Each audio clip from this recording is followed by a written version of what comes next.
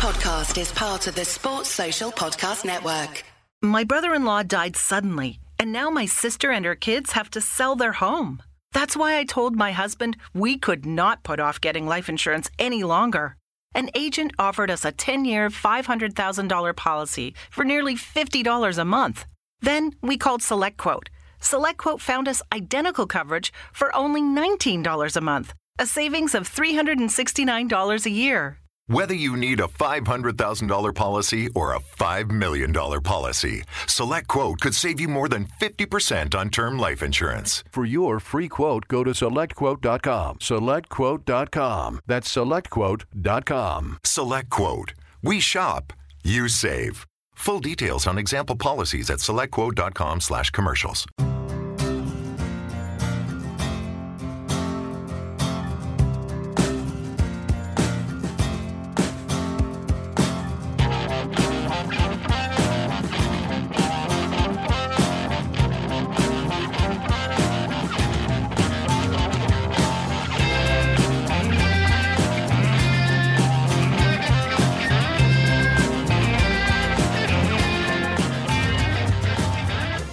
Hello, welcome to FYP episode number 312. God bless you for being with us on this journey. I know what you're thinking. This lad's got a thick Croydon accent from the Palace heartland. I'm not Jim Daly. I'm James Gill. I'm from Leeds, but I'll tell you what, cut me into red and blue. I'm joined today. It's going to take me a while to get through this roll call of guests we've got on here. So we've got Jesse Boyce. How you doing, James? I'm not too bad. Lovely to see you. Thank you. It's a real patch-up, isn't it? It's a bit like the team last night. Well, I mean, this is a beautiful thing. So the reason why I say it's going to take me a while is I was joking because there's quite literally two of us. Selzy's been called up on international duty. He has. He's ruled himself out. Jim Daly, thigh strain. Yeah. Who else would he be on it? Kevin Day. Yeah, he's chesty cough. Got a Christmas party. That means. So it is, to quote the wise prophet Will Smith, just the two of us. It's a patch-up, but hopefully not in the sort of cryogenically defrosted gyro Rita Waldwer type of way. Well, okay. Who's in the history of Palace? Who've been the greatest patch-up jobs? Who's been drafted in and ended up proving a revelation? Anyone springs to mind there? Wan-Bissaka.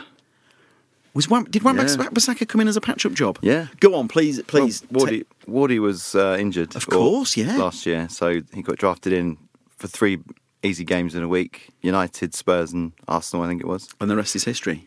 And yeah, and 50 million later, we're still looking for a right-back. And that's incredible, isn't it? I mean, talk about sliding doors. Well, there was some... It was potentially sort of history we're going to repeat itself a bit last night because Tyrick Mitchell was on the bench. That's right. Who's a rookie left back. Yeah. Gyro obviously filled in. I'm sure we'll come on to that. And then MacArthur filled in for him. But there was, an inkling that, the only other option apart from that was Mitchell. Yeah. To make his debut. So that could be the next story. But I'm right in thinking that fans are secretly hoping that ends up being the case, aren't they? Because I think they're wanting history to repeat itself with Wan-Bissaka, and they think this lad could be the future in that regard. Yeah, I saw him play, I think, against Dulwich pre-season, and along with another couple of interesting, bright prospects. I think it's Pierrick, who's just signed his first pro contract. He was brilliant in that game as well. So there could be a patch-up job situation does open the door for these youngsters. Although Roy, doesn't really do it freely. With Wan-Bissaka I think the story went that he was looking to go out on loan. Yeah. And that brought him to Roy's front of his attention. So that's sort of helped him get thrown in.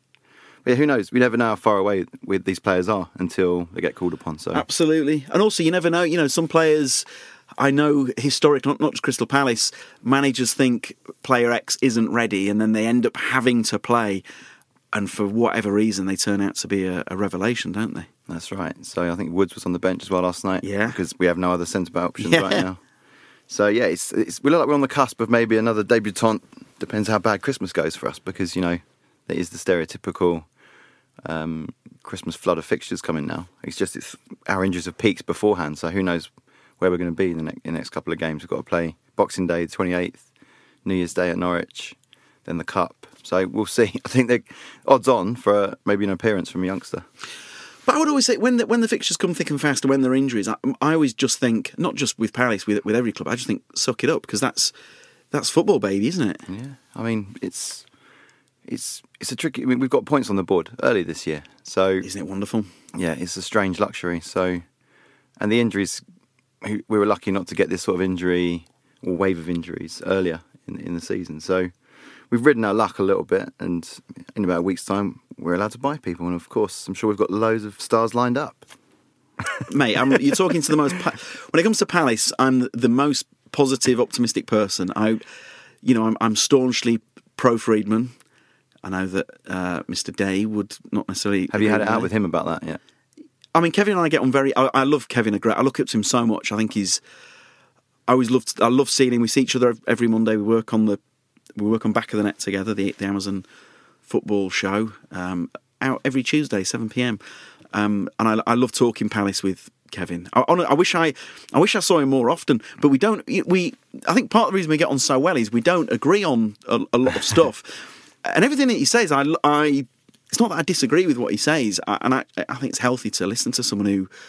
I'm trying not to turn this into a Brexit chat, but I think it is important to chat with people who you don't always necessarily share the same views. And Kevin and I certainly have that. I mean, I'm very staunchly pro Roy. I think I'm so pro. Historically, I haven't always been. I think part of me thought, what if he moved upstairs and we bring in an Eddie Howe figure? But I mean, that's like me. It's like me saying, what if I grew a fringe? It's not necessarily. It's not going to happen. But with Roy, and I really firmly do believe this. I think we all need to look at Arsenal and what's going on there. And my fear is that. I mean, look where we are in the league. I mean, what more do you? You can't swear on this one, can you? But what more do you want? And so, personally, in Roy, I trust. And I think if Roy was to go. I mean, it could be a real slippery slope, If we do, if too many people wish Roy upstairs and we get someone in who doesn't hit the ground running, then you are in bother, aren't you? Yeah, Roy guarantees safety, pretty much. I remember when we played Fulham in the first game of the season last year, and we did a pod outside Craven Cottage, and Fulham fans were pretty keen to talk to us and say, you don't know how lucky you are to have Roy. 100. I'm with the Fulham fans on that one, 100%. Yeah, I think he's a wise old owl. And he just gets the most he gets more out of this squad than I don't know anyone else would. I don't think your Pulis or your Allardyces would struggle to get more out of this squad than Roy. Mate, I mean, look where we are in the league. And I love. I say this with love. Look at that Crystal Palace squad. I mean, Roy deserves even more credit than he gets. I don't understand. I mean, it's not even a minority. There's quite a few people who aren't pro Roy, and I just don't get it for the life of me, because I don't know what more you're expecting. Yeah, I think he's definitely got this. He's got this real safety net. He loves players with Premier League experience. I don't think he had much to do with the Camarasa signing. Yeah, but you can probably tell that Roy gave it a little bit of the time of day just because he'd played in the Premier League last year. And the fact that he hasn't used him is by the by. It's sort of a box ticker for Roy. If they've played in the Premier League before, he's interested. I mean, there's a few exceptions to that. Gaeta, for example, but he'd proven himself and was highly rated. But I think that it was interesting with Riedewald last night. I think pre-match the fans were really keen just to kind of get behind him and give him a chance. He's been waiting patiently in the wings. The last time I saw him play at Selhurst was the Man City 0-0. Yep. And he played really well, just sort of shoring up the midfield.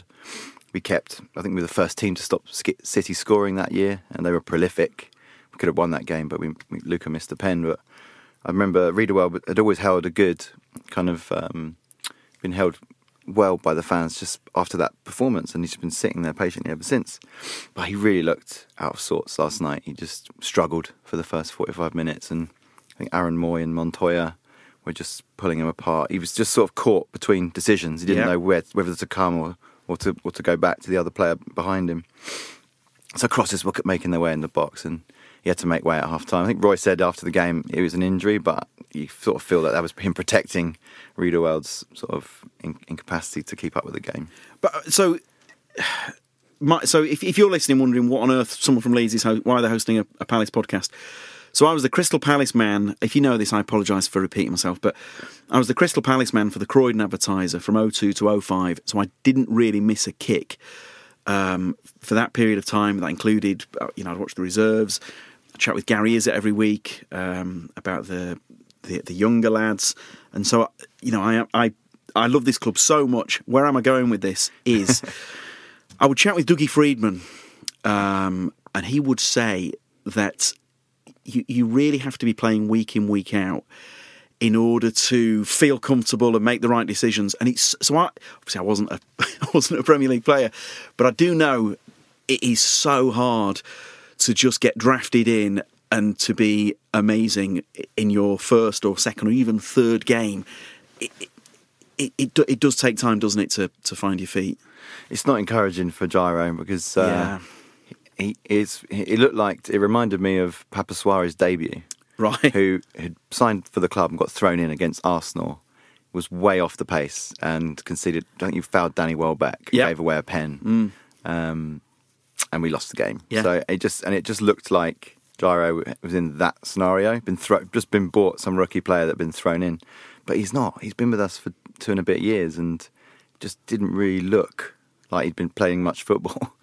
So it's a bit of a worry for him because. But I think when a player looks like they're not playing much football, it's because they're not playing much football. It's tough. I know the Premier League's tough, and I know you've got to produce miracles, but sometimes it is the simplest answer. And if he's not played much, the reason he looks ring rusty is because he's ring rusty. That's right. So Gyro bounced at half time. Yeah, and very nice, by the way. That was saving that one for you.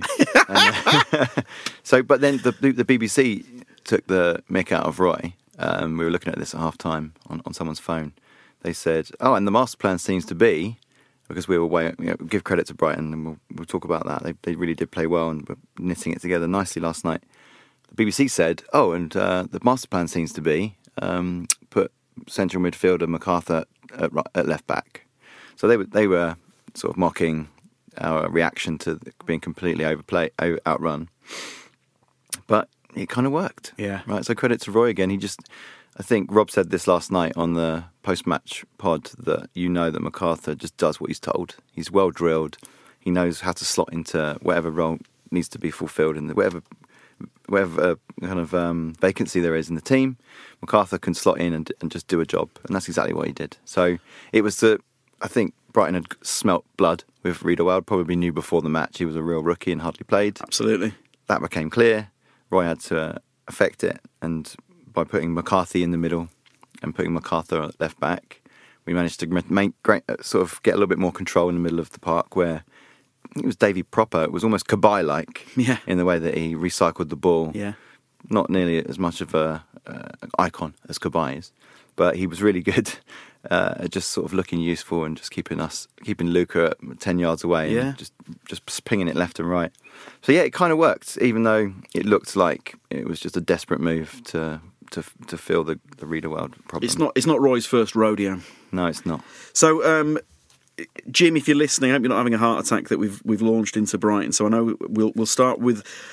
I say start. We've had a starter there. We'll have a little sip between before the main course. I've got to read out a review. Reviews. Here we go. Mark Williams, great quality podcast. See, I love that you read out the positive stuff. It's like Steve, right? Love the show, Steve. Mark Williams, great quality podcast, good production. Did Jim write this himself? Some recent special guests have been superb listening. Come on, Jim. Thanks for your hard work in getting these pods out. Come on. I travel loads, so I save them up for flights and airports. Keep up the good work. Thank you, Mark Williams. I hope you're the snooker player, but I'm not sure that you are. Please leave us 5-star reviews in the style of a Palace player and also subscribe wherever you get your pods from. And then also a shout out to our Patreon, Aaron Wigg. If you want to join us at Patreon, that's patreon.com/FYP podcast. Now, we've already talked a bit about Brighton. We're going to talk about it some more. Why were we not at the races for that first 70 minutes? If you're not going to be up for Palace Brighton, when are you going to be up for it? Please, what is that all about? Well, everyone would just blame the injuries, 6 injuries, and we've lost our first choice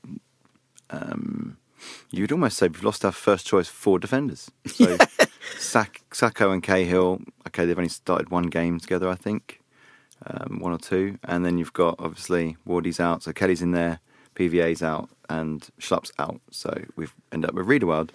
However, special mention for Gaeta, who was absolutely in control. He is astonishing. Yeah, first half. I think he's... And send your hate mail my way. I know that Speroni's a saint. Yes. But this, I mean, I think he might... Oh, God, I'm gonna go for it. I know he's not been there that long, but I think he's the best. I think he's the best goalkeeper... The best Palace goalkeeper I've seen. It's been said a lot over the last 12 hours since the game. And, he was just so commanding last night. I know. I'm well aware that Nigel Martin could walk on water, but this guy, his physicality. I mean, he's doing things in mid-air. You know, when I was a kid and you saw Michael Jordan for the first time, and you're like, how is he? But it feels like he's got that candy in his heels, hasn't he? Well, he's just unerring, right? So he doesn't seem to be ever doing the Macarena like Hennessy was on his goal line. Oh, and I think so. From memory, last night, first few moments where Gaeta's poise came into effect was a big corner came in and he just got an amazing punch on it, and then, that's an easy one to mess up, but you're rising above all their big lads, Brighton too, so no mean feat, just getting a nice connection on that first crucial threat from them. And then there was another ball that was put in behind Riedewald that looked like someone could get beyond him. Gaeta came running out and headed it out for a throw in, pulling it all out and just being quite vocal. I think he had a few to-dos with Dan, because Dan was pulling out to the left of the 18-yard box. Tompkins was pulling out to the right, and Dan was shouting at Gaeta to roll it out to Tompkins. And Gaeta was just with a lot of hand gestures just to calm it down, just move everyone up the pitch. And he did kick a couple out. His kicks weren't amazing last night, but it was thanks to him that we didn't panic too much whilst we were really under the cosh. Was it Brian Clough said something about, it was words to the effect of you're only as good as your goalkeeper, or, words to that effect. That's such a misquote that I wish I'd not said it out loud. But where I am going with this is what a difference it makes where you have a goalkeeper of that class, that pedigree, and it's not just his attributes as a goalkeeper, it's as an attributes as a human being, in that his presence. And I know that Schmeichel is the go-to, but when the first time we all saw Schmeichel, I'm not sure that we'd seen a goalkeeper as commanding as that. And it wasn't just the saves he was pulling off, it was the charisma. And Gaeta has that charisma about him, doesn't he? There's something about the guy where, and I'm not going to name names of other goalkeepers, but there's certain goalkeepers where I would do the opposite of drop my shoulders, because when you're relaxed, your shoulders drop, and there'd be too many times where we would all be collectively panicking about the goalkeeper. But Gaeta, he just has that calming presence. Yeah, and we've been crying out for a great successor to Speroni whilst Speroni was still here. You wanted someone who was worthy of the number 1 shirt. Yeah. I mean, he's still 31, I think, but I think that we've been crying out just for, Palace fans love a good keeper. Someone they can just... That is so true. They can attach themselves to. So, I mean, yeah, that is... So I was a sports writer for more than 10 years, so I've been to lots of matches, but there is something about... I'm not just saying this, and you're absolutely right. There is something about Crystal Palace and a goalkeeper, and I have no idea. It's important. But they really love a goalkeeper, don't they? Yeah, and it's... He's sort of like your imaginary friend. Like you feel like you know them. What's that? Why? please answer this mystery. What's that all about? Does it go back to Martin? I must be. This is where we're probably even back in the day, isn't it? I think this is one for Kevin and Enders. Palace love a goalkeeper. Even Perry Suckling back in the day was slightly average, but he was well. And even Carlo Nash. He had a song before he'd even played a full game. Yeah. But I mean the promotion season of 03-04. I think I wrote this in the Croydon Advertiser at the time. Crystal Palace went through goalkeepers like Spinal Tap went through drummers, and we just could not find a goalkeeper. So Thomas Meyer was there. Matt Clark, I think started the season, then got injured, and then had to retire. it was Nico Varson ended up in the playoff final. And I tell you what, he did a job, bless him, didn't he? He was great, amazing signing. But it wasn't, and of course then into Gabor Kirai the season after. There you go. And then obviously Saint Speroni. I'll do the sign of the cross while I say Saint Speroni. But I mean, the hope is with Gaeta that he's our guy for a good long while now, isn't he? Oh, it would be great, wouldn't it, just to have some stability in that position, because it's just been a little bit. It's just been a sort of wavered, but no one's really owned the shirt in amongst Speroni's fade out. So, Mandanda came in, and there was something weird going on there. No, you're right. No one has properly. Just that feeling of just this season, it's really cemented a little bit. But it really does feel like. I mean, he seems to have everything as well, doesn't he? Everything you're saying about Schmeichel reminded me of a story. Well, I saw him interviewed. Remember he used to wear massive shirts? Yeah. I mean, he was a big guy anyway. That's right. But somehow he had an even bigger shirt than you could probably buy in the club shop. Hang on, did he say this on Back of the Net? I don't know. I think I saw it in something on YouTube or something. Yeah. I think it was that era when they had the big black shoulder pads. And when the silly patterns first started coming in for goalkeeper shirts for United. And he used to wear oversized shirts so that when a player, he was one-on-one or was advancing on a forward with the ball, when he put his arms up, the wideness of the shirt made him look bigger. So he just became a bigger obstacle. There's definitely something in that. Yeah, I think we should bring that back. I'm going to share. I've never shared this, but and maybe take it out if I shouldn't be sharing this. But one of the Palace backroom staff told me a story that when Speroni's confidence was low, he had that tricky start to the 04-05 season, and Kirai ended up, because Speroni was first choice, and Kirai actually came in to replace Jules because he'd had a tricky start. And so I know that the Palace backroom staff put together a video of some of the greatest. They said to Julian, "We'll put this video together of some of the greatest goalkeepers and some of the greatest saves of all time, and we want you to watch this, and we think this will inspire you." And they gave Speroni the tape, and he watched the tape, and it wasn't a compendium of the greatest goalkeepers of all time. It was really beautiful. It was a compendium of Jules's greatest ever saves. Amazing. Yeah, and his reaction, I know he was really moved by that, and I know it really helped him. But to me, that story is so Palace that there's a big heart at the centre of it. It's done with such good intentions. I'm not saying that video is the reason that Speroni became the legend that he is, but I do feel it was a very warm part of his journey with Palace. If Palace can put that out as a DVD in time for Christmas, I think it would sell. I think it would do pretty well. Not too late. If Palace could get that in time for Christmas, mate, we'd be able to sign Messi that it would sell that many copies. Now, so someone has written in here, piercing.sound. Hi, piercing.sound. I've got a feeling that's not his real name. Why couldn't we start that game like we finished it? I mean, to be honest with you, if I knew the answer to that question, I'd be a very rich man. But I mean, there is some truth in that, isn't there? Well, it is well documented on the pod now that Roy's mantra is just stay in the game. Just stay in the game. Never go more than a goal down.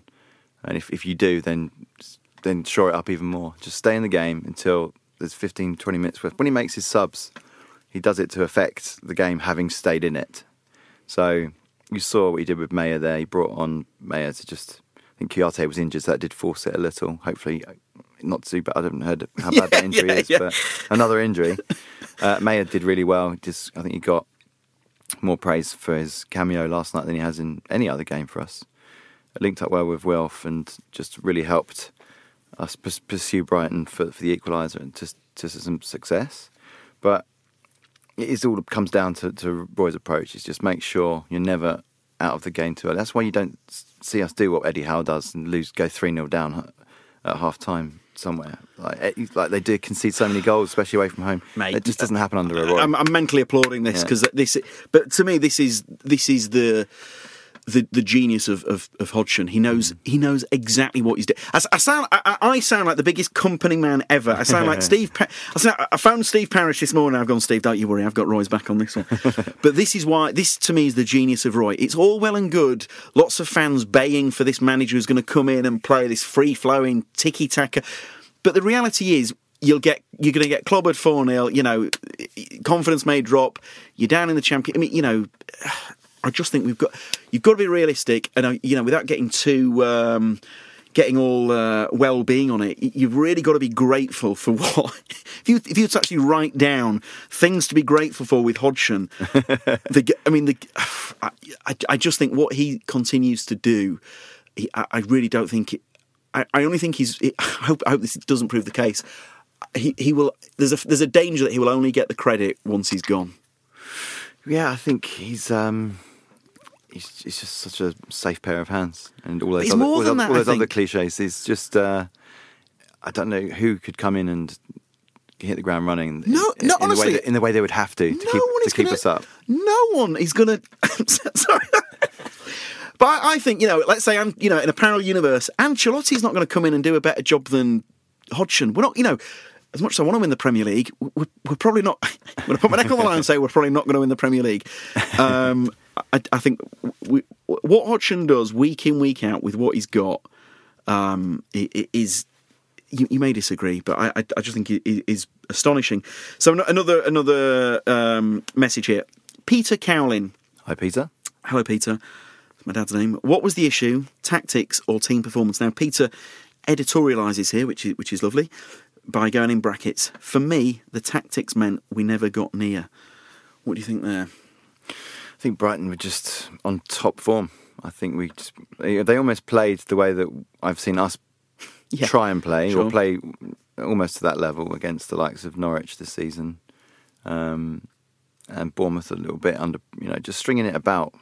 I think we just couldn't really match where they were at with it, I think, and you got to put it down to our patched up team. It's a combination of those. We weren't at the races because we were really just a bit of a motley crew. But then this is the thing: if you're going to, it doesn't matter who you are. If you're going to patch a team together, there's no fluidity. They don't know each other, maybe off the pitch, but because they're not used to playing with each other, so that you've got none of that rapport. I mean, you're asking a heck of a lot, and again, I just think we've got to be realistic. And again, I sound like I work for the PR department, but because you've got a team there that's cobbled together, I just think that I think that's the reason why we weren't quite at the races. It was good to see Benteke get a first start in a while. It was kind of needed. You've seen that again. The size of the Brighton team sort of suggested that you'd need that presence. So it was good, and he played pretty well. Benteke, he affected the game. He had a good shot. He hit the post with an amazing cross in the first half. Yeah. So or second half. So it was, and he played then at full 90. It was really good to see Benteke play. AU slightly out of position on a sort of side forward role, but he was busy and was trying to plough through and connecting up with Wilf and Benteke quite well. So that was a positive, just seeing Benteke get a good shift, and he still hasn't got the sort of touch of luck that he needs, or his positioning isn't amazing in the mixer. But he was good at linking it together, Benteke. Tompkins was also amazing last night, especially as the game went on. He almost could have gotten the end of a header on the end of a cross from a corner as well. I think. Tompkins is so good looking. Whenever I watch that, I just wish I wish I looked like Tompkins so much. I've told my wife this. I'm very happy to say this on the podcast. He looks like a war hero, doesn't he? Oh my! He looks like the man of my dreams. He does look like a war hero. I imagine him walking over a hill. He's come back. He'd been missing since 1943, and if he said, James, would you leave your wife and kids and we'll start a new adventure together? I think my family would absolutely understand. Now, this isn't a question that's been sent in, but in light of Wilf's goal, I know you've been asked this before. Is he Palace's best ever player? I think he's our most gifted and talented player.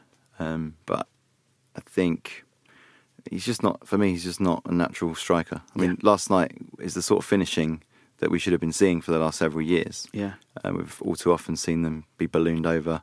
I think it was against Liverpool. We had a chance to equalise. Not too different position to that, and it went into Rosette, right? So until he stops doing stops doing that and starts doing more what he did last night, take his chance, even if it gets. We had one shot last night from what I can remember, and took it. But that's the level which he needs to get to in order to kind of be the sort of multi-million-pound player that he's being touted as. So I agree. Yeah. I really do. Otherwise, he can't be compared to the prolific goal scorers that we've had in our history. We can't compare. He is the most gifted, though. That's the way I would Absolutely. term him. Who's your who's your favourite ever player? Righty. Yeah. Go on. Well, I remember being. I interviewed Righty on a. So I host a. Sorry, I'm shameless self-promotion. I host a podcast called the Balance Podcast, and I had Ian Wright on an episode, and to look someone in the. I'm not going to cry here. I cried on the podcast a few times, but to tell someone what they mean to me, not just for what he did on the pitch, but for what he means to me as a person. I've such love for that guy. I was 9 years old when I went to my first game, 1987 or 88. I can't remember. It's the fire in the belly, isn't it? And give me some of that. That first season, I was there. I remember when the players were warming up on the pitch. At that point, it was very ad hoc before the match. Yeah. And sometimes you just got there super early for no given reason with my dad's friend. Yeah. And Righty and Brighty, I think, were just passing it just to each other and just called them over. I had one of those autograph books you get from the club shop. It truly was a different time. Yeah. I just called them over and he came and signed it for me. And Righty had a little chat. And I remember him saying, he asked me what my name was and wrote down. And he said, I'm going to score a goal for you today. And ran off back and he did. He did score a goal that day. No. Have you told this story before? I think I have, but... Mate, this is... that gets another one of those. So hang on a second. You ushered over one of the most iconic players in the history of the game. Because you could then. He duly came over, asked your name, signed it, told you, mate. This is. I'm going to steal this as my own childhood. That's beautiful. I've never met Righty in adulthood, but I would remind him of that. I doubt you would ever remember that, but yeah, that's. I mean, that secured it for me. That laid the foundation for idolising Righty until further notice. I'll share. I'll share. He told me a story because obviously, every Palace fan knows Ian Wright's journey to becoming a professional footballer. If he was American, hands down, they would have made a biopic of his life, no question. To achieve what he achieved, given his, oh God, I'm going to cry again. Given his upbringing, given he was late to the game, working as a builder, and then at age 26 gets the England call up. He said he walked into the changing room, hanging up 8, 9, 10. Have you heard this? No. Number 8, Paul Gascoigne. Number 10, Gary Lineker. Number 9, Ian Wright. And he looked up and saw the shirts, and he said he was about to, like I am now, he's about to fully burst into tears, and Paul Gascoigne clocked this and went, "Oh, Righty's gonna cry," right? Amazing. And I think Ian Wright was grateful that he did that because it stopped him from it stopped him from doing the thing that he was definitely going to do. Brilliant. But his life stories, if you have a scintilla of romance about you, his life story is irresistible. It's brilliant. I think he just keeps going. He's sort of doing all these sort of strange and wonderful things you wouldn't expect him to do in the media now. I mean, some of it's obviously a bit naff, but his star is bright. He's very well regarded, as a, adore it. I'm nearly bursting into song here. So I think we've covered this. This is from Jack Mark 95. All right, Jack Mark. So he spelled that Jack MK95. If you want to look him up. Time to give Tariq Mitchell a shot in the first team. I guess we've covered that already, haven't we? In our intro waffle. Is there anything else you'd like to say about that? No, I think we did cover it. I think it just felt close. It feels close that he might get his chance with Schlupp and PVA out. Gyro struggling. MacArthur does what he does best in the middle, not at left back. So let's see what happens on Boxing Day. Isn't Schluppy wonderful? Yeah, Miss Schluppy. I love Schluppy. He's just got that. He's got great drive. He's just, for him to be left back in a team of 10 men and do what he did the other week and then get injured. It's a real shame. One thing with Schluppy that I love, and I hope he doesn't mind me saying this, is I think it was the West Ham game, in the post-match interview, and he was talking from the heart and was talking about how pleased he was with his own. You may have seen this. He was doing what any fan would do and talking passionately and positively about themselves. And it was only at the end when he caught himself and he went, and a great result for the team. But I love that. Yeah, Schluppy to me is a man who he really loves being a footballer, and he really loves when things go well. And I love any footballer who isn't media trained within an inch of their life, and anyone who comes out and isn't just saying the usual, it's 3 points and it's all about the team. And it was just nice to see someone say something a little differently. He's already got his Premier League winners medal, right? He probably knows that he's peaked in his career. He's just enjoying the game. I always think, I don't know. I mean, yeah, all right, fair enough. But I always think of, say, Gordon Strachan would have. I imagine part of him must have thought that he'd peaked with Aberdeen and then Man United. But then to go to Leeds and experience, in my opinion, the greatest part of his career. So I always think Palace have got a trophy. Yeah, he's gone there. See what I mean about positive? But I always passionately, firmly believe that Palace have got a trophy in them. So I do think that Schluppy perhaps thinks I've got that lead. I know what it's like to win, and I think when you've got a winner in the team like that, with Cahill as well, I think it's psychologically what they bring to a squad, and there's something contagious about that. So if that can rub off on Palace and we cut to us winning whatever cup that might be. I don't think Schluppy, baby, your journey in terms of winning trophies, it's not over yet. I think he's also another favourite of Roy's. I think he does what he's instructed to do, and he tries to affect the game, tries to make things count, but without throwing too much to the wind. So he's also a reliable asset for Roy.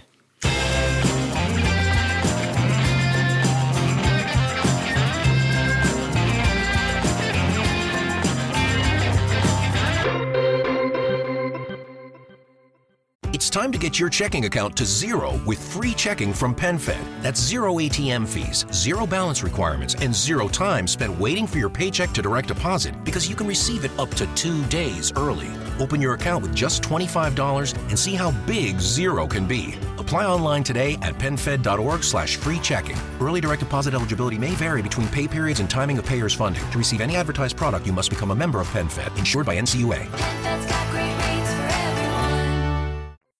So part 2, this is the Athletic. So I can say this. I've signed up to the Athletic. I got a deal on Cyber Week. So this is an easy sell for me. I love the Athletic. I think it's fantastic. If you're a football fan or a sports fan, absolutely get involved. You've got a world-class team of writers covering every club, including the best coverage of Crystal Palace.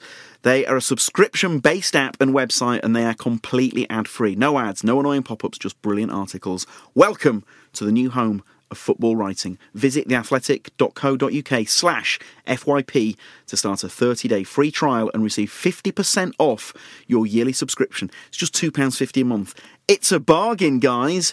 And so this latest article from The Athletic, the home of football, I added that myself. Benteke comes to life after Zaha stunner, but Palace still miss a striker in mould of the man who, quote, scored against Brighton all night. This perhaps was an opportunity to etch his name into Palace history with a match-winning performance against arch rivals. This game meant more to most fans than any other will this season, particularly given the galling way Palace fell to defeat in both fixtures last term. I still get PTSD about that. It didn't happen, however. He looked a little like the old Benteke when he gained confidence towards the end of the game, working well with Ayew, whose own fortunes in front of goal so far this season have improved. They have, absolutely. But finding a prolific goal scorer has not come easy to Palace over the years. Johnson and Murray are the two who spring immediately to mind, and Michy Batshuayi did well on loan, but they need someone for the longer term. Friedman and Clinton Morrison both netted more than 100 times for the club and are rightly held in high regard. But those goals came predominantly outside the top flight. So, question here from Total Tech Soccer off the back of that. Having Benteke in changes our style. Why not just keep Ayew up front and find a CM to play left wing? Find a central midfielder to play left wing? Another question. Colin O'Donoghue. Has Benteke given Roy a headache now? Best game in a long while tonight. So what are your thoughts there with the great man Benteke? I thought you were going to say the great man Glenn Murray then. So I saw Muzzer on the bench last night and stood in my new position by the tunnel. Have sacrificed my amazing view in the homestay of 11 years, as I mentioned earlier. Because you're a good dad. Yeah, done it for the family. What I've sacrificed in my amazing view, I've gained in heckling opportunity. So as Muzzer walked towards the tunnel, I said, "Have a day off, Glenn." And he liked that. He gave me a little grin. So thankfully he did have a day off because... Thank God. We did call him Agent Murray at one point, but he's double Agent Murray. Yeah. He's ruthless. Oh, yeah. And as we remember last year, that amazing finish, the wind, I think, sailed the ball over Dan's head, which I was worried about last night. It's the same centre-backs as last year. Yeah. So I don't know why Potter didn't click that Murray can do that against Dan and Tompkins and put them in a muddle. I'm amazed he didn't give Glenn a little go when they needed a winner. Let's be grateful that he didn't. Let's be grateful. So, yeah, it's. I think we've mentioned it a little bit already about Benteke.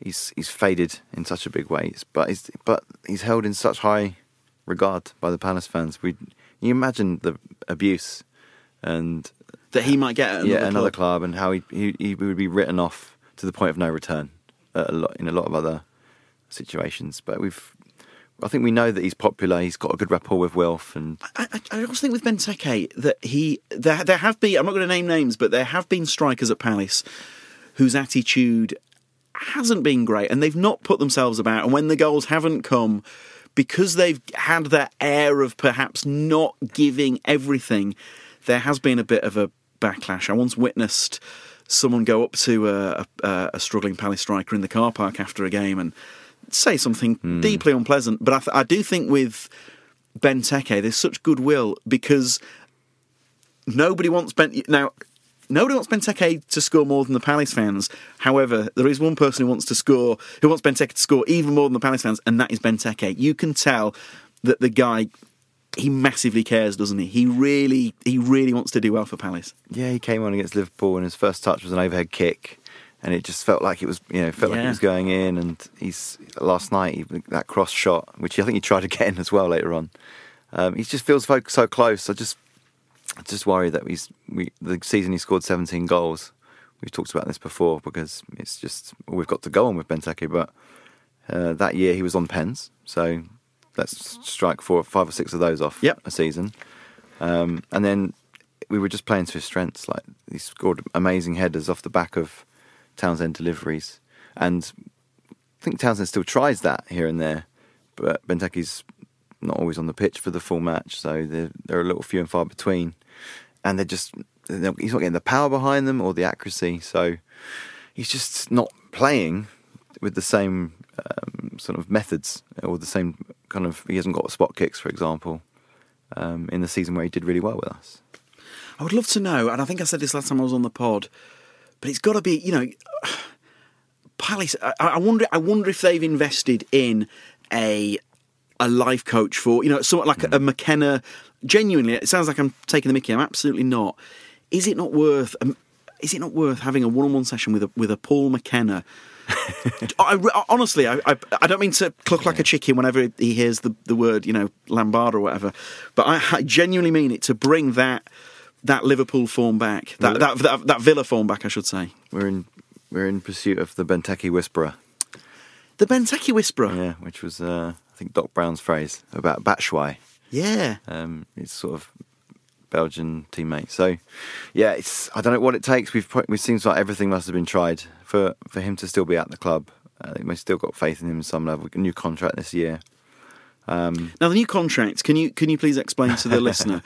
But the idea there, genuinely, the idea was that if he didn't sign with us, that we'd lose him for nothing. Was that the? It's got to be protecting the asset value, but to what realistic degree, I don't know. What are people buying when they buy Benteke? They're buying a seriously out of form striker, unrecognisable from 4 or 5 years ago. So he's such an unknown quantity to another team. Maybe he would click in another setup. But I do.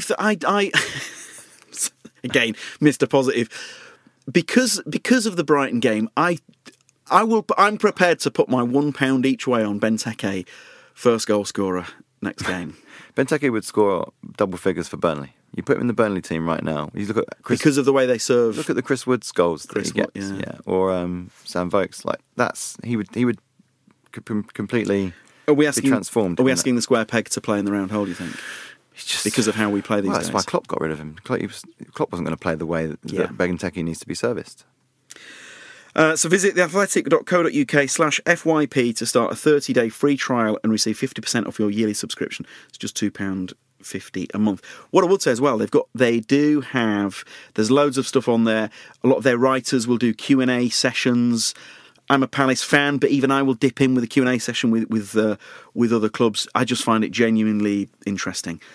I'm not being paid by The Athletic to say that. I think it's really good.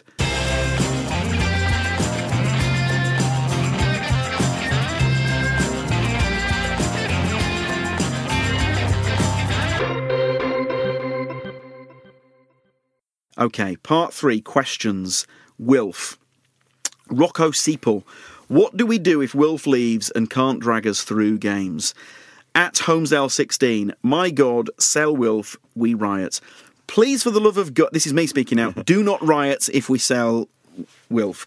I'm sort of resigned to the fact that, he probably will go in January, and that's that. What are your thoughts?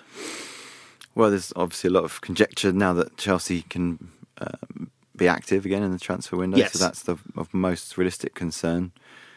There was a lot of pre-season hype about Arsenal, but I feel like their budget went to this Pepe.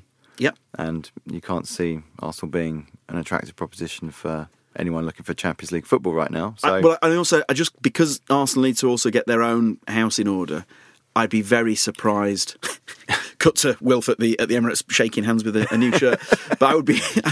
Oh, that shows me. But I would be surprised that the Arsenal thing would happen. I would too. Even though I think it is his kind of the club he supports. By the way, if I had to put the last fiver of my... I don't even gamble, I don't know why I keep bringing it back to gambling. But if I had to put metaphorically speaking, the last fiver in my wallet on him staying or leaving, while I say... I guess what I mean is, if he left, I wouldn't bat an eyelid, but I don't think he will leave. If he did, I wouldn't be surprised, but I don't think he'll go in January. Well, no, because if rumours are to be believed, then Townsend is out for a good while. Yeah. So we can't be losing... We can't take those two threats out of our team in one go with misfiring strikers. So, there wouldn't be any sense in it. I feel like there's money available from the AWB transfer, so it's not like we need to sell Wilf to buy anyone, really. I think we can make it happen. It's got to be a summer thing, you would have thought. January spending. This is from English Stan. After Roy's comments in his post-match presser, are the Americans and not Parish to blame for the recent Tory-style austerity measures in the transfer market? Who said that? English Stan. Is this a joke? Nicely put, English Stan. Yeah. So this is hot off what Roy said in his presser last night. Did you catch that? Roy called out the Americans a little bit. How did he word it? I didn't see it. I just saw someone paraphrase it on Twitter, I think. It was basically him saying the Americans need to open the purse strings, and because of the injury crisis, because January's coming. That's as much as I understand it. I think they will, though, won't they?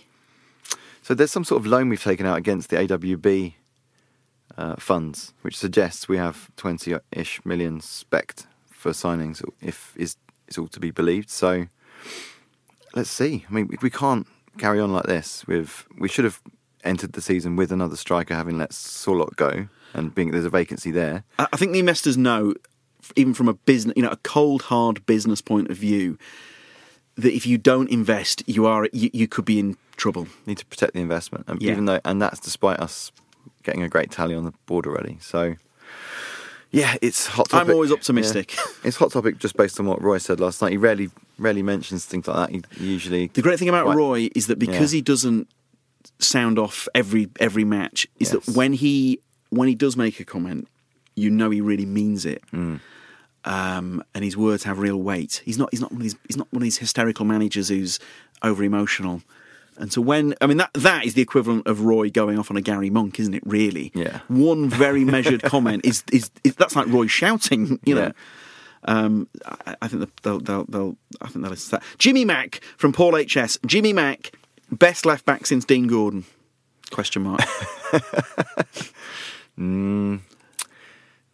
No, I mean, it was needs must last night, and I hope not to see Jimmy Mack at left back ever again. Jimmy Mack isn't he wonderful though? Love Jimmy Mack. He's been underrated as well, I think. But there's love for Jimmy Mack, isn't there? Yeah, he's just solid, right? He makes things happen. He connects play really well. He's just great, and I think when Kabay left, players like him and Luca struggled a bit. They worked really well with Luca, Kabay, and Jimmy Mack. Those three together were great, and I think they sort of became a little bit more stretched without Kabay there. Jimmy Mack's our Xavi, isn't he? I don't know if his passing's that great, but he's the Scottish, he's Socrates. He's like the Scottish Xavier, something like that. I love that. One more time, Socrates. Let's call him Socrates from now on. Beautiful. Tell you what, if you can think of any Jimmy Mack / Scottish play on words with all-time world greats, please feel free to send them in. I think that's a great shout. I'm well up for that. JD's going to give a T-shirt to the winning submission. So you've gone with Socrates. I'll go with McJavi. I tell you what, guys, knock yourselves out. I have such a fondness for that sort of player. You know, just what I mean by that is the one that works his nollies off and doesn't always get the credit he deserves. You know, Real Artie in that 03-04. Michael, I mean, to be fair, that engine room of Real Artie, Michael Hughes in 03-04, that sort of player, you know, that when the ref blows the full-time whistle, like Billy Bremner back in the 60s, you know those guys have given absolutely every scintilla. He's one of those. Subs from Nathan D. Teodoro. Has Roy finally learned to substitute positively? Love from Melbourne. God bless you. Australia. Thanks, lads. He was forced into it. I was going to say, it's what needs must again, wasn't it, really? Yeah. Brutal from Stephen Sheffield on Luca. Anybody seen Luca? ? That's a tough one, isn't it? He did seem to get the run around a little bit last night. I think Moy was picking the ball up in the middle, uncontested. A couple of scary moments there. But what that man has done for this... I'm going full Keegan. When you say something like that about a man like Stuart Pearce, but what Luca has done for Crystal Palace and what he means to that team and that club... Am I being too optimistic? Am I being too positive again here with Luca, with his form? I think like central midfield combination isn't quite established. We've got McCarthy waiting in the wings, did a good shift last night. Yep. MacArthur getting pulled into being a utility player in the absence of our recognised utility players like Schlupp. Luca, you've got Chiarte, Meyer and Camarasa. We've got so many midfielders, it's really hard to pick which three are really going to be the best solution for us. It's an unknown quantity. I think it's going to be like that to the end of the season. It's just going to be a constant question about what our best midfield three are. May I just say, I'm 41 years old. This podcast, the two of us, this is probably my wife will back me up on this. This is the best I've ever got on with anyone in my life. This has been the most positive, life-affirming experience I can remember. Oh, thanks very much. Likewise. This has been. I'm removing my wedding ring while you're talking. As we near the end here, left wing. This is from PC Wires. Here's an interesting observation. I mean, the arrogance of that comment. He's teed himself up. Brilliant. That's like when someone goes, I've got a really funny story for you. Yeah, I'll be the judge of that, thanks, mate. Here's an interesting observation. Most of our goals seem to be coming from the left wing at the moment. Not just Will... Sorry for saying you're arrogant. I didn't mean that PC-wise. I'm sure you're lovely. We'll go for a coffee. Not just Wilf tonight, but PVA, Schlupp and IU have all turned up with goals from that side of the goal. I mean, to be fair, it is an interesting point. He's got me here. Is this a concern given the lack of creativity on the right and the recent injuries to PVA and Schlupp? Oh, you know what? I apologise because he's crediting someone else at the end. What a twist! Like the Sixth Sense. And he's put credit to Liez for suggesting this. Yeah, I mean, it's uncanny, Liez, because I had the same thought. Did you really? Yeah, I've written them down here. I've got loads of goals from the left-hand side. I've got Schlupp versus Bournemouth, AU versus Villa, Wilf last night v Brighton, Townsend versus Norwich originated on the left, Zaha versus Liverpool. So they're all 5 goals at home this season have all come from that left-hand side. For me, maybe not a coincidence that Zaha's playing in his recognised natural position this season.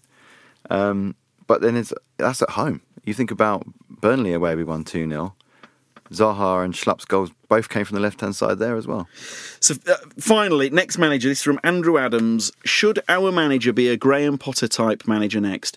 Gets teams playing good football and recruits well. Andrew Adams, this is for you. I'm speaking from my heart. Absolutely not. If I had a staple gun, I would staple Roy's shoes into the Crystal Palace dugout. He's never allowed to leave. He has to be. We'll go back to cryogenically frozen, a la Walt Disney. If there was a way of having Roy as our manager forever, I absolutely would. So I personally, Jesse may disagree. I think that I would be terrified at. I haven't always thought this, but I've put so much thought into this. I'd be terrified at risking a Graham Potter type manager, given what this club has been through, given administration, given relegation, given Friedman at Stockport, given the torture that can be being a Palace fan. Let's really enjoy some safety. There's no room for Potter. We've got our wizards already. We've got... will you please just... Wow. We've got Dumbledore in Roy. Hang on a minute. Get some water. He's on fire. Yes. So, yeah, not right now. No, but, I mean, all gags aside, no, not right now. I mean, I think that Roy will be Palace manager for as long as Roy wants to be Palace manager. I think it's ready for whenever he wants to move aside or go above, whatever you want to call it. I don't think, it's his hometown club. It feels like he's not going to up sticks to go anywhere crazy or lucrative. I wouldn't have thought. Look what's happened with us with managers as well. This past, entire club. I was going to say this past few years, but 10 years, 20 years. It's probably more like 20. Really, Yeah. Since Koppel, I guess.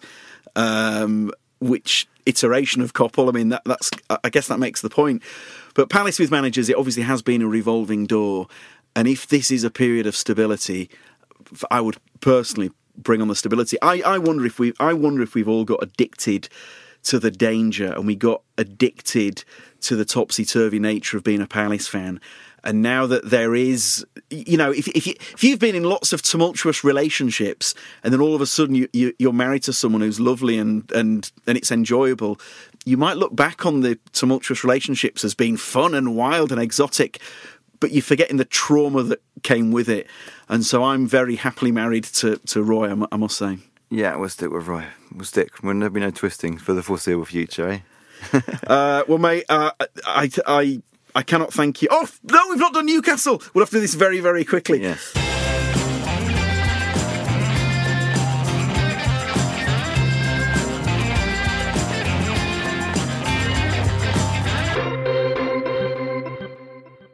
It's time to get your checking account to zero with free checking from PenFed. That's zero ATM fees, zero balance requirements, and zero time spent waiting for your paycheck to direct deposit because you can receive it up to 2 days early. Open your account with just $25 and see how big zero can be. Apply online today at PenFed.org/free checking. Early direct deposit eligibility may vary between pay periods and timing of payers' funding. To receive any advertised product, you must become a member of PenFed, insured by NCUA.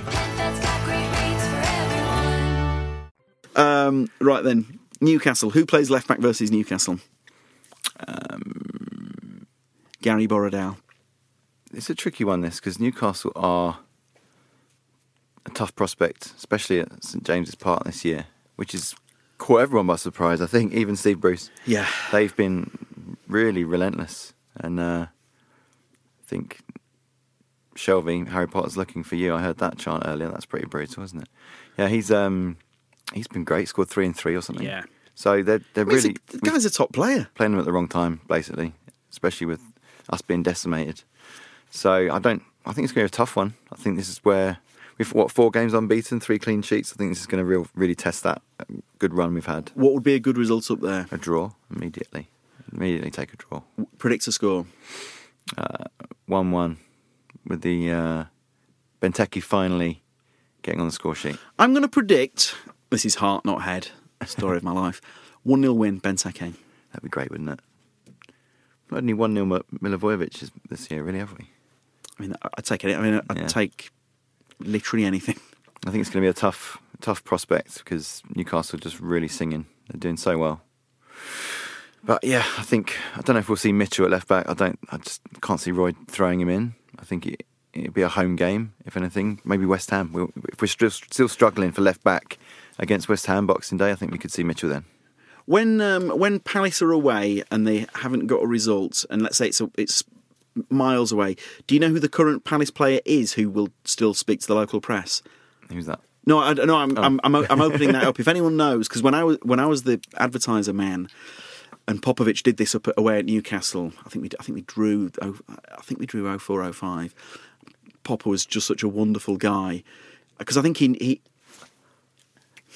Adam Sal's has turned up. He can absolutely amazing. You can carry on with Adam if you want. I've got a wife and 2 kids. I'm going to go home and see my family.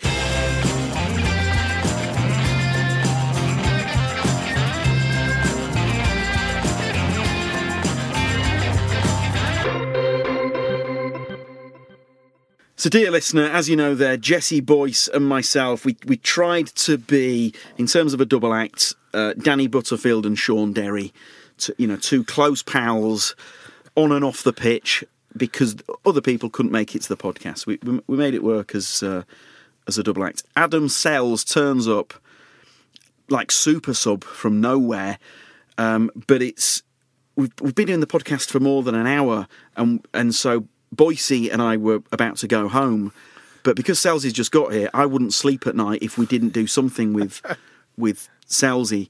Selzy and I have history, very warm history, I hope. But because when I covered Palace 02 to 05, I was the most positive. I wasn't just glass half full, glass half empty. I was very thankful to have a glass in the first place. And so what would happen is my average marking of the team was 9 out of 10, week in, week out in the advertiser. They could have lost 5-0 at weekend. I'd still be like, oh, there's lots of positives to take. I think Selzy would think, what's he doing, this lad? But that's a healthy thing. So, but with Newcastle, what would you take up there, Selzy? Well, I'd say to you, sort of looking at this run of fixtures that we had, pretty much from sort of Burnley onwards, you're hoping we can take points out of all of the games. But, last night I said on the post-match pod with Rob that, these are the games you look to win against anyone outside of the big six at home. You're sort of hoping. But as it turned out, we were very grateful to end up with the point at the end. And, with the injuries that are piled up and Mamadou Sakho still out, I think it's going to be another difficult or tall order, if you like, in order to get something from the game. But it'd be interesting to see what Roy does, really, because the left-back situation, now he's lost Jairo Riedewald. If he doesn't make it for Saturday, then, what does he do? Does he give Roy Hodgson? Give a debut to Tyrick Mitchell at left back and really sort of take a chance on a young lad who's shown a lot of promise but is literally untried at any first team level, League Cup or anything. It's a big ask, isn't it? It is, but it was with Aaron Wan-Bissaka as well. But that's the thing. We Palace fans, we obviously. Palace, I would say, more than a lot of clubs, because we have such a rich history of blooding these kids and these kids turning out to be absolute superstars. But I also do think that we don't want to put too much pressure on a young lad because we all have such fond memories. I mean, literally, take your pick of any. Ben Watson springs to mind. We don't want to put too much pressure on the lad and assume he's going to be a world superstar, do we? No, but he is somebody who I think has been sort of earmarked as a player of potential. Yeah. He's an orthodox player for the position. So you could understand last night, it's the derby game against Brighton, it's half-time. Perhaps that might be a bit of a step in terms of the manager thinking, don't even know if I want to do it to the kid, really, just in case it didn't work out and the damage it might do, yeah. So, and Brighton's dander was up at that time as well, it probably wasn't the right. No, but he's now got a few days to work with him in his units and see if perhaps that might be something that he would do, because it's going to be tricky otherwise to find a really good solution. 3 players that could play left back no longer able to do so through injury. So can we just look very quickly? I mean, I can't think of many teams that have had such an amazing relationship with the youth. So I mentioned Ben Watson, Wan-Bissaka. Who else has there been this past few years of these? Well, we did something with Gary the other week, actually, Jim and I. I used to speak with Gary every week. Since Gary's been here, which has been 15, 16 years, we've had 34 players playing Crystal Palace's first team, and I was with him for obviously a good stretch of that. So we had... Was he a Derry appointment? Yeah. He wasn't he? Ian and Bob, yeah. So, and he... he did very, very well. He's done very, very well with, getting so many players in. But as we said before, the mother, the sort of necessity is the mother of invention, really, isn't it? And that could be the club. And a lot of the time, in the time that Neil Warnock, particularly when he was there, and resources were very tight, he would be coming to Gary saying, who have we got that can play wide Shopping right list on Saturday? Have you got anyone? And he'd go, yeah, I've got a decent player here who sure. can. And so it's much harder, obviously, now with the Premier League for a young lad to come through. And, I read sometimes a lot of criticism of Roy, saying, oh, play this youngster, play that youngster. And people say, well, I don't know if they're any good. We won't know if they're any good unless you play them. Yeah. Now, that's a fair argument, but when your job's on the line, do you take risks like that, generally speaking? Absolutely. I'd say, that's a pretty hard thing to do, to say, yeah, I'm just going to pluck this kid who's never played anywhere near the level before. And I mean, in Aaron's case, he hadn't even had a loan outside.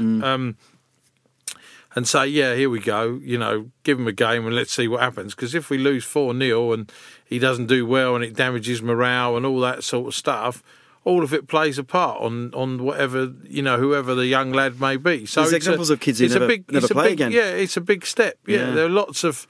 I mean, I have to say, in the time that I was involved, there were 1 or 2 lads who played in our first team who perhaps I would never have expected to, because of that. And some of them, one I can think of, I won't name him, sure, but one I can think of actually did a hell of a lot better than I ever imagined and managed to make a sort of handful of appearances. But I wouldn't have seen that, if I'm honest. And then you get surprised the other way where someone like Lewis Graban, who you see and think, yeah, he's a decent player, had pace, could finish, but probably saw him at youth team level as he'll have a good career in football, but probably not with us in the Championship or the Premier League. And he's managed to play in both and the Championship very consistently and score a lot of goals. So with fair play to him, With Grabs, is there a sense of, that's what they call him, isn't it, I think? Yeah. Was there a sense of the one that got away there? Because in a parallel universe... Is Grabs not banging him in for Palace every week, or was he not quite Premier League? No, I don't think he would necessarily do that. And at the time, as a kid, he was. I remember him as a kid. He was goal scorer. Yeah. His dad actually was a Palace player in the late 70s. I think he only played like once. I was a kid growing up, and Grabs was a good lad and hard working, and I'm really chuffed that he's had the career he's had. But I don't think, in all honesty, that there's been too many mistakes, really, where you've sort of let people go and thought, Go on. But you always have. You always have in these situations. And just before Gary came, in the sort of late 90s, I was working it with Derek Broadley and Murray Jones, Peter Nicholas just before. So Peter Nicholas was the youth team manager at the time, and we had Stephen Hunt. Sure. Stephen Hunt could barely get a game in Palace's youth team and ended up playing 150 Premier League games and nearly 40 international caps. So, again, fair play to him for doing that. his sort of honesty and his endeavour really took him there. And I think, again, he's one that I would probably have never seen doing as well as he did. But, most of the time, people develop at different times, and obviously confidence plays a huge part. I think even now... Did you not think Sean Scannell, another one, were we right to let him go, or do you think we could have given him more of a crack? I think Dougie sort of ran out with patience with him. Do you think so? Yeah, but I mean, he had not an easy life, Sean, and it was difficult, and he was a talented boy, but I think perhaps turned into a wide player a bit too soon, really, because I think down the middle he could be a threat. We've done a tremendous tangent again from Newcastle away on Saturday. Mate, I am Dr. Tangent. Welcome to the Crystal Palace Tangent podcast. So, well, on the Newcastle front, I think, be difficult. They've done quite well under Steve Bruce, really, I think, considering. But they've invested, obviously... Almost annoyingly well. Yeah, they invested heavily during the summer with Joe Linton and... Maximum and the boy they bought last January when Benitez was there, Almiron, who hasn't really started to fire on all cylinders. Touching wood that it doesn't actually happen this weekend. Well, but I think it'll be quite tight, to be honest, and I think we'll need to keep it tight because of the sort of lack of goals really in the side. Where I said after the game last night, we're not going to go to anywhere, I think, and sort of absolutely slap anybody very hard and come away with a big win. But Roy's set up and making it difficult to play against. And as we saw last night, when you got Wilfried Zaha, anything's possible. And last year he was absolutely incredible in the game there. I think it was around April time we won, courtesy of Luka Milivojevic penalty after Wilfried was brought down. And he was fantastic that day. And we'll be hoping for the same again this weekend. Tell you what, Selzy, I'm going to ask you a question that Boyce and I didn't get to because we went on so many tangents. Ben Hook, should we be concerned by the amount of... If I'm honest with you, this is the sort of question that winds me right up. Anyway, I'm editorial. I can guess without being here for most of it. Most of the questions today were about Max Meyer and should he be in the team and should he play. Should we be concerned by the amount of injuries the team seems to be picking up? Is there a problem in the medical room? See, that to me is just laced with passive aggression. Yeah, I think injury. Surely every club in every league has problems with injuries. It's funny you mentioned it because I saw that. There's a show that's on BT Sport at the moment called Mic'd Up, and they go to various training grounds and follow the manager around for a few days. Yeah, and it was Darren Ferguson this week and Peterborough. And you could see there was a certain amount of trepidation with the medical team having to tell him who was injured and all that sort of stuff because, the manager puts pressure on the medical team all of the time at every football club. Have you ever seen the footage of Guardiola sarcastically clapping the doctor at Bayern Munich? No. It's on YouTube. It's worth a watch. I haven't seen it. It's another side to Guardiola. He turns round, is like this... I love Guardiola, so I don't mean this in a bad way, but there's like this wicked, sarcastic grin on his face, and he does this. I think someone's got injured. I guess someone's got injured, and I think he's blaming the doctor. Well, this is the problem. This guy had been the doctor for years at Bayern Munich, years and years and years, and I think left. I think off the back of the relationship with.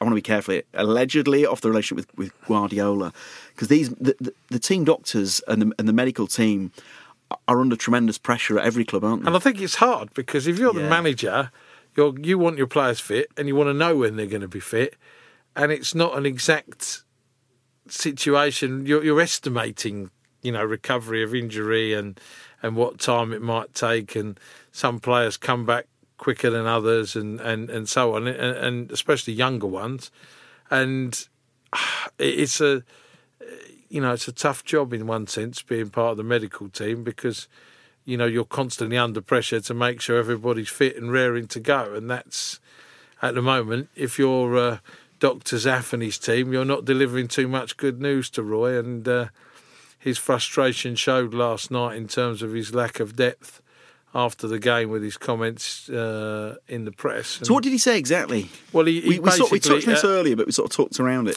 I saw it, and he was asked whether he needed to go into the transfer market in January, and he sort of laughed and said, "Was that a serious question?" Yeah.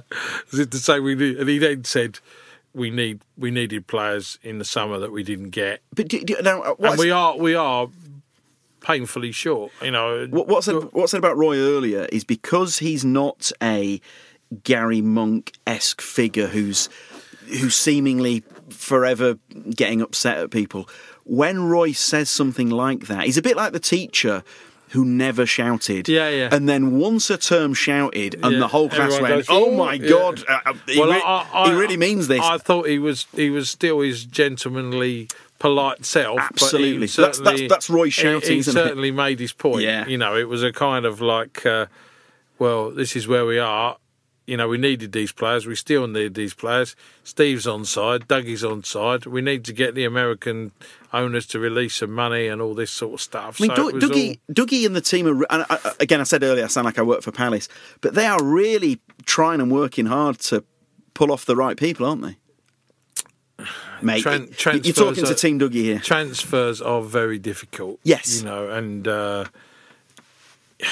there's a lot of stuff that often goes into them, and then bizarrely in the last hours there's a lot less stuff that goes into them, and suddenly people take a few punts and a few risks. That's right.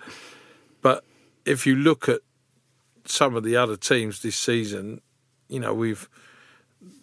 where we are in the league, having spent, I think Roy's about minus 30 million since he's been in charge. Yeah.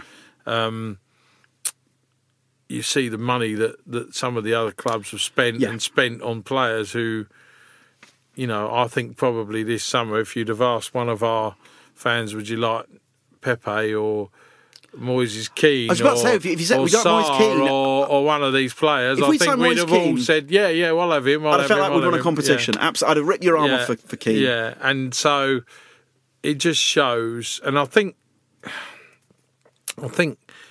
The Everton scenario sort of slightly is a bit of a strange one for me, because they seem to do this kind of stuff. And Duncan Ferguson's obviously gone in and done quite well, and he seems more Everton, if you like, than many. Yet it seems they're going to appoint Ancelotti and go down the sort of, Hollywood managers route again, which...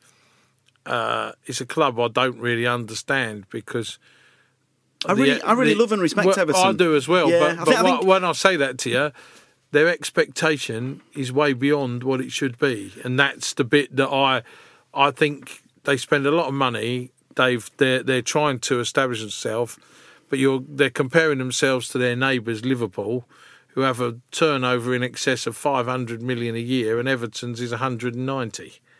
Liverpool is a club supported by most of Norway, most of Asia, most of Scandinavia, and so on. And it's not a local football club. Everton is still predominantly people that come from Liverpool that support I think a lot of neutrals have a lot of warmth towards Everton. I really do. Me included. I tell you what, I was disappointed. That's not the right word, because it's not really my business, but. They got rid of Sam Allardyce for people saying he's not really an Everton manager and these kind of comments. His points per game ratio would have had them sixth in the table. I'm going to make a bet with you, Selzy. Yeah. And again, I'm a romantic, emotional chap. Yeah. I'm not an Everton fan at all, but I'm so pleased for them with the Ancelotti appointment. Yeah. Yeah, I think it's wonderful. If I was an Everton fan, I would be filled with the Christmas spirit that they had Ancelotti, right? So let's make a bet. Go on then. No, I don't drink, but I'll buy you a pint. You can buy me a tap water. That's fine. I'm a teetotaler as well. Are you really? We'll buy each other a glass of tap water. Yeah. It's going to be a cheap date, mate. There you go. I think the Ancelotti appointment will be a roaring success. Okay. Well, what is a roaring success? Not getting sacked within 6 months. Right, okay. I was going to say... In this day and age. Because I reckon, I was just about to say to you that Sam Allardyce's points per game ratio would have had them 6 in the league, and their budget would be 6, 7, 8 in the league, I would imagine, and that's where they should be. And, it's a bit like the Wenger out brigade, Arsenal. I mean, come on. Fourth budget in the league, finish top 4 every season, 4th or higher, not good enough. I mean, again, I totally agree. I don't think, you're not doing a bad job if you finish where your resources say you should. You're doing your job. Wenger must be secretly pissing his pants each morning. Well, as he's tucking into his cornflakes every morning, he must be like, in your face. Yeah, well, be careful what you wish for. And be careful This is often how I am around some of our fans. Mate, I'm the same. When we lose a couple of games, be careful what you wish for. We get beaten by Chelsea and there's sort of outcry and you're kind of like... Guys. How many of our lads would get in their team or should be in their team, and the resources and the money they spend? And I know it's not everything. Roy's performing minor miracles. He's doing very well, and he has done since he's been here. I love the man so much. There's no... we've not had a better manager in this Premier League period, for sure. Selzy, God bless you. No problem. Thank you so much. I'd like to thank Adam. Better late than never, unfortunately. Better late than never. 2.5 hours to get here, so it was hell on earth, but I didn't want to let you down. Huge thanks to Adam Sells. Huge thanks to Jesse Boyce. God bless Kevin Day and Jim Daly. It's been a real honour to come in and deputise as host. Seamless is what I'd describe. I'd like to say good luck. Jim, keep this bit in. Good luck to Jim Daly editing this, because this has been all over the place like a mad woman's... I'm not going to say that word. It's a family podcast. But thank you for listening. And I tell you what, if you ever want to do a spin-off on the 03-04 season... I'd be all over that. If you want to draft me in for an episode, and we'll talk Derry, Routledge, the return of Julian Gray, you name it, we'll do it. I wish you all a very Merry Christmas, and thank you so much as always. Take care.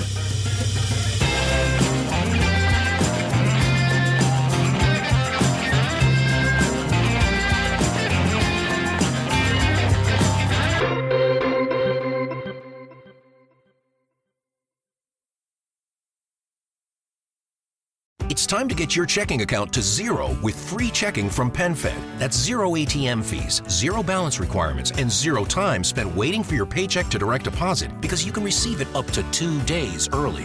Open your account with just $25 and see how big zero can be. Apply online today at PenFed.org/free checking. Early direct deposit eligibility may vary between pay periods and timing of payers' funding. To receive any advertised product, you must become a member of PenFed, insured by NCUA.